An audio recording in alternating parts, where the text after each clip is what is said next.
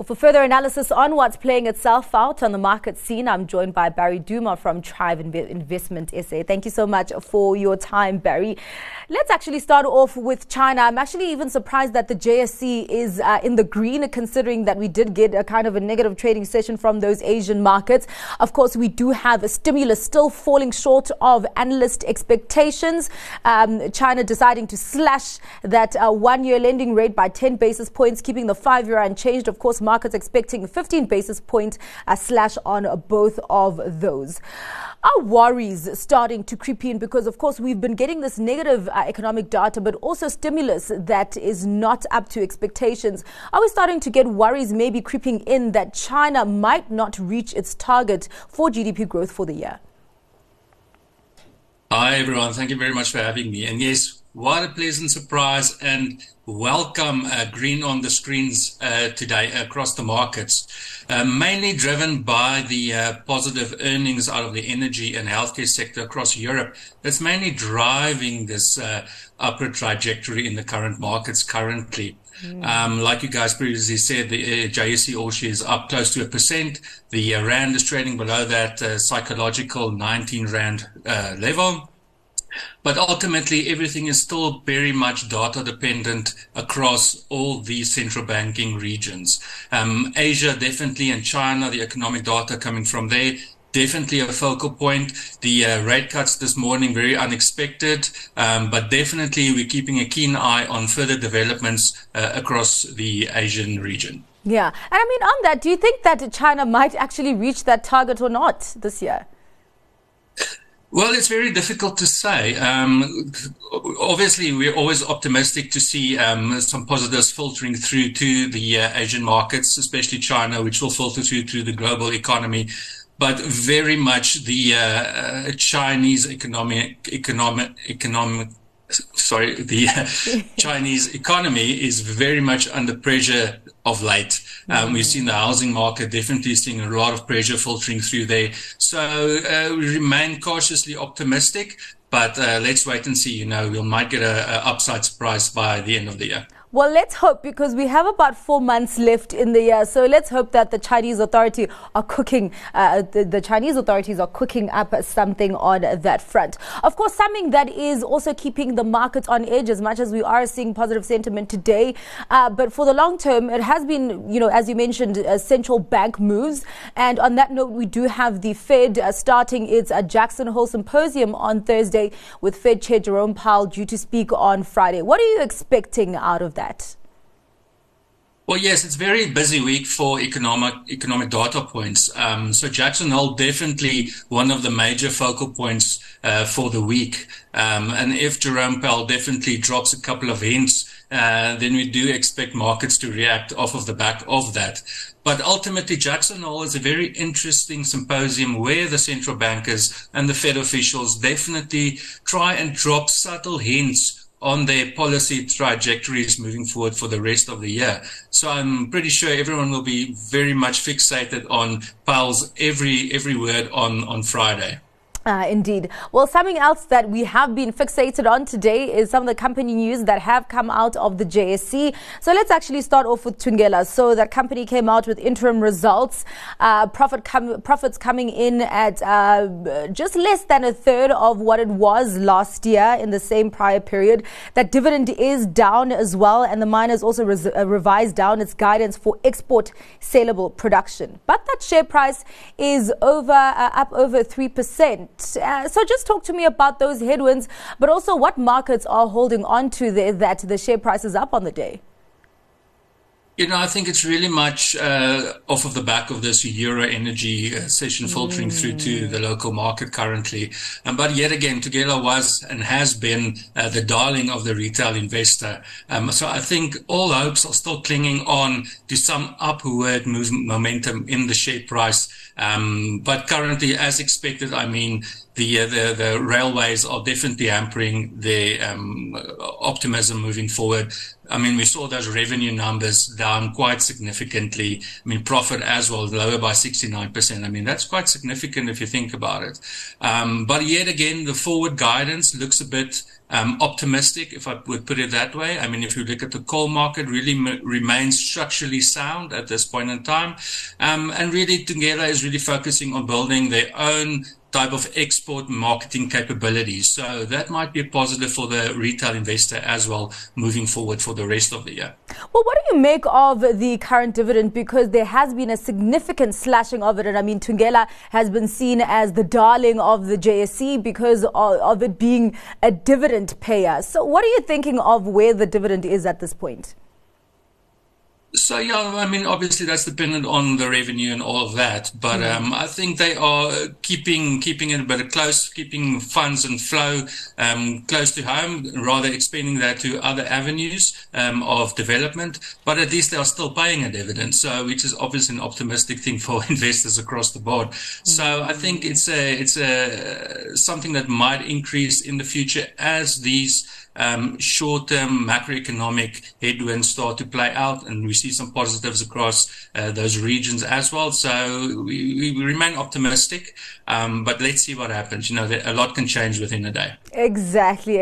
I hear you on that point. Well, let's go on to private education group Curro. They came out with their interim results as well today. And as you looked at, the growth in their financial metrics from the top to the bottom line was actually quite encouraging, because you kind of saw a fattening of growth as you went down to that bottom line. So revenue up by 16%, core profit up 21%, recurring headline earnings up 36%. What can you say about this report card?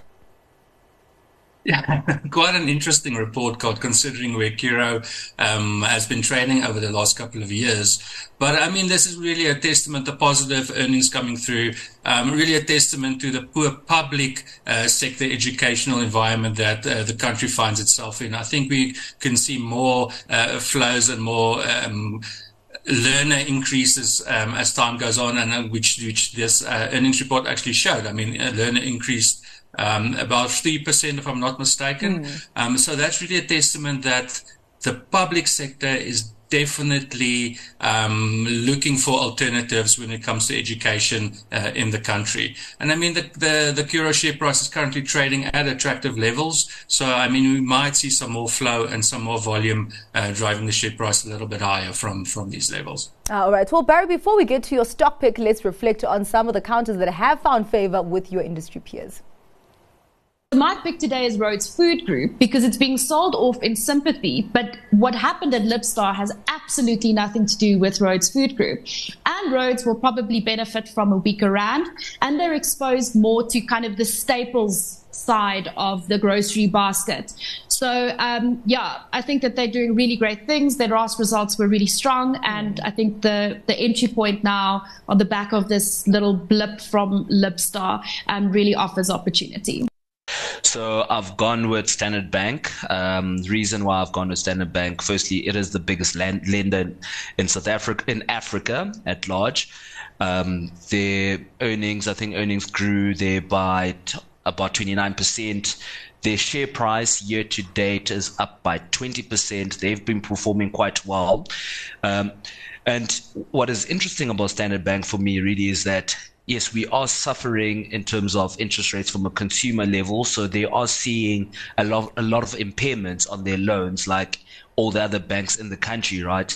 However, their business and their franchise business at large in Africa is really what's, driving a lot of that growth. And it's really, helping it defend against, the local issues that we're facing. As much as, the interest rates are leading to them having, increased cash on their balance sheet, it goes back to, the discussion we had earlier. How long can the consumer last in this environment before everything implodes for the consumer, which as a knock-on effect will be for our retail banks and the like. So, the African expansion, the African exposure is really doing well for them. Right, keen to get your insights on those picks, Barry. Quite interesting ones because you look at RFG and nothing really happened on Friday. It's just that Libstar came out with its trading update and it's experiencing headwinds there. And then RFG just went along with the tide and was under pressure on Friday. And then Standard Bank also coming out with results last week. And you're actually seeing that in terms of the bottom line, it's doing better than the other banks. And even in terms of that credit impairment charge growth, it was less than what other banks had experienced. So just keen to get your thoughts on those two counters. Yes, I mean, if we look at Standard Bank, definitely the SA banking sector remains really resilient despite the mounting macroeconomic pressures. And even though we have those conflicting earnings from Standard Bank, and I think it was Absa Nedbank as well, I mean, Standard Bank really looks good from the current levels that it's trading at. Revenues increased like 29%, but yes, definitely the Africa expansion, that's where it's currently at for Standard Bank. I mean, the African countries contributed, I think, like roughly 44% to the headline earnings. I mean, and they're even looking for more opportunities to expand throughout Africa. So I think definitely from a banking perspective, Standard Bank really looks attractive from these current levels. All right. And RFG, how are you feeling about those food producer groups at this point?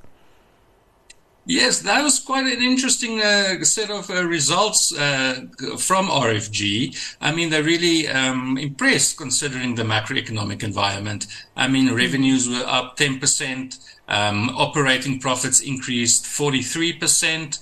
Internationals were up as well. And that definitely, for moving forward, could definitely be more of a driver, seeing as a weaker rand could start to contribute to the upside internationally as well. So I must be honest, I think RFG also really looks attractive from these levels. And I mean, it's very cost effective and cheap considering where everything's trading at now. I mean, that's the thing, because there's been a lot of nervousness when it comes to food producers, particularly in this high inflationary environment where consumers are under pressure.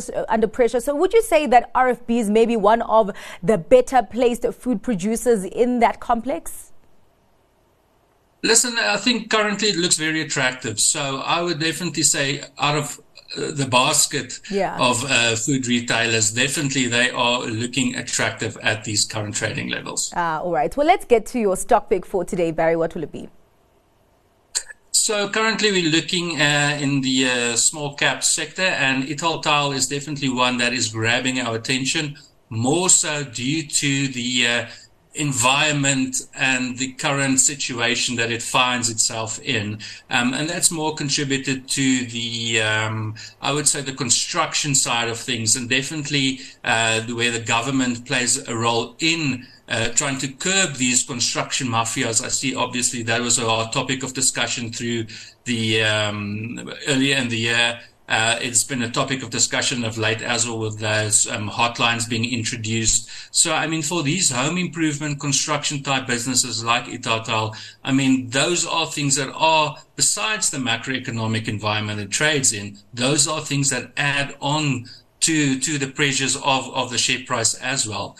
I mean, the share price might be forming a base, which we hope at these current 12 Rand a share levels. And if we see more volume filtering through, then this could be a very attractive long-term play if these macroeconomic situations start to play out and see as positives for this sector. But I mean, we also need to see clear measurements from the rate hiking cycle to start nearing an end across the globe as well. So there's a lot of long-term things that we're looking at currently for Italtile. But out of this home improvement sort of companies, it really looks attractive at these lower levels. All right. Well, thank you so much for your time and for your insights on what has been driving the market so far in today's trading session, Barry. That was your midday market update with Barry Dumas from Trive Investment SA.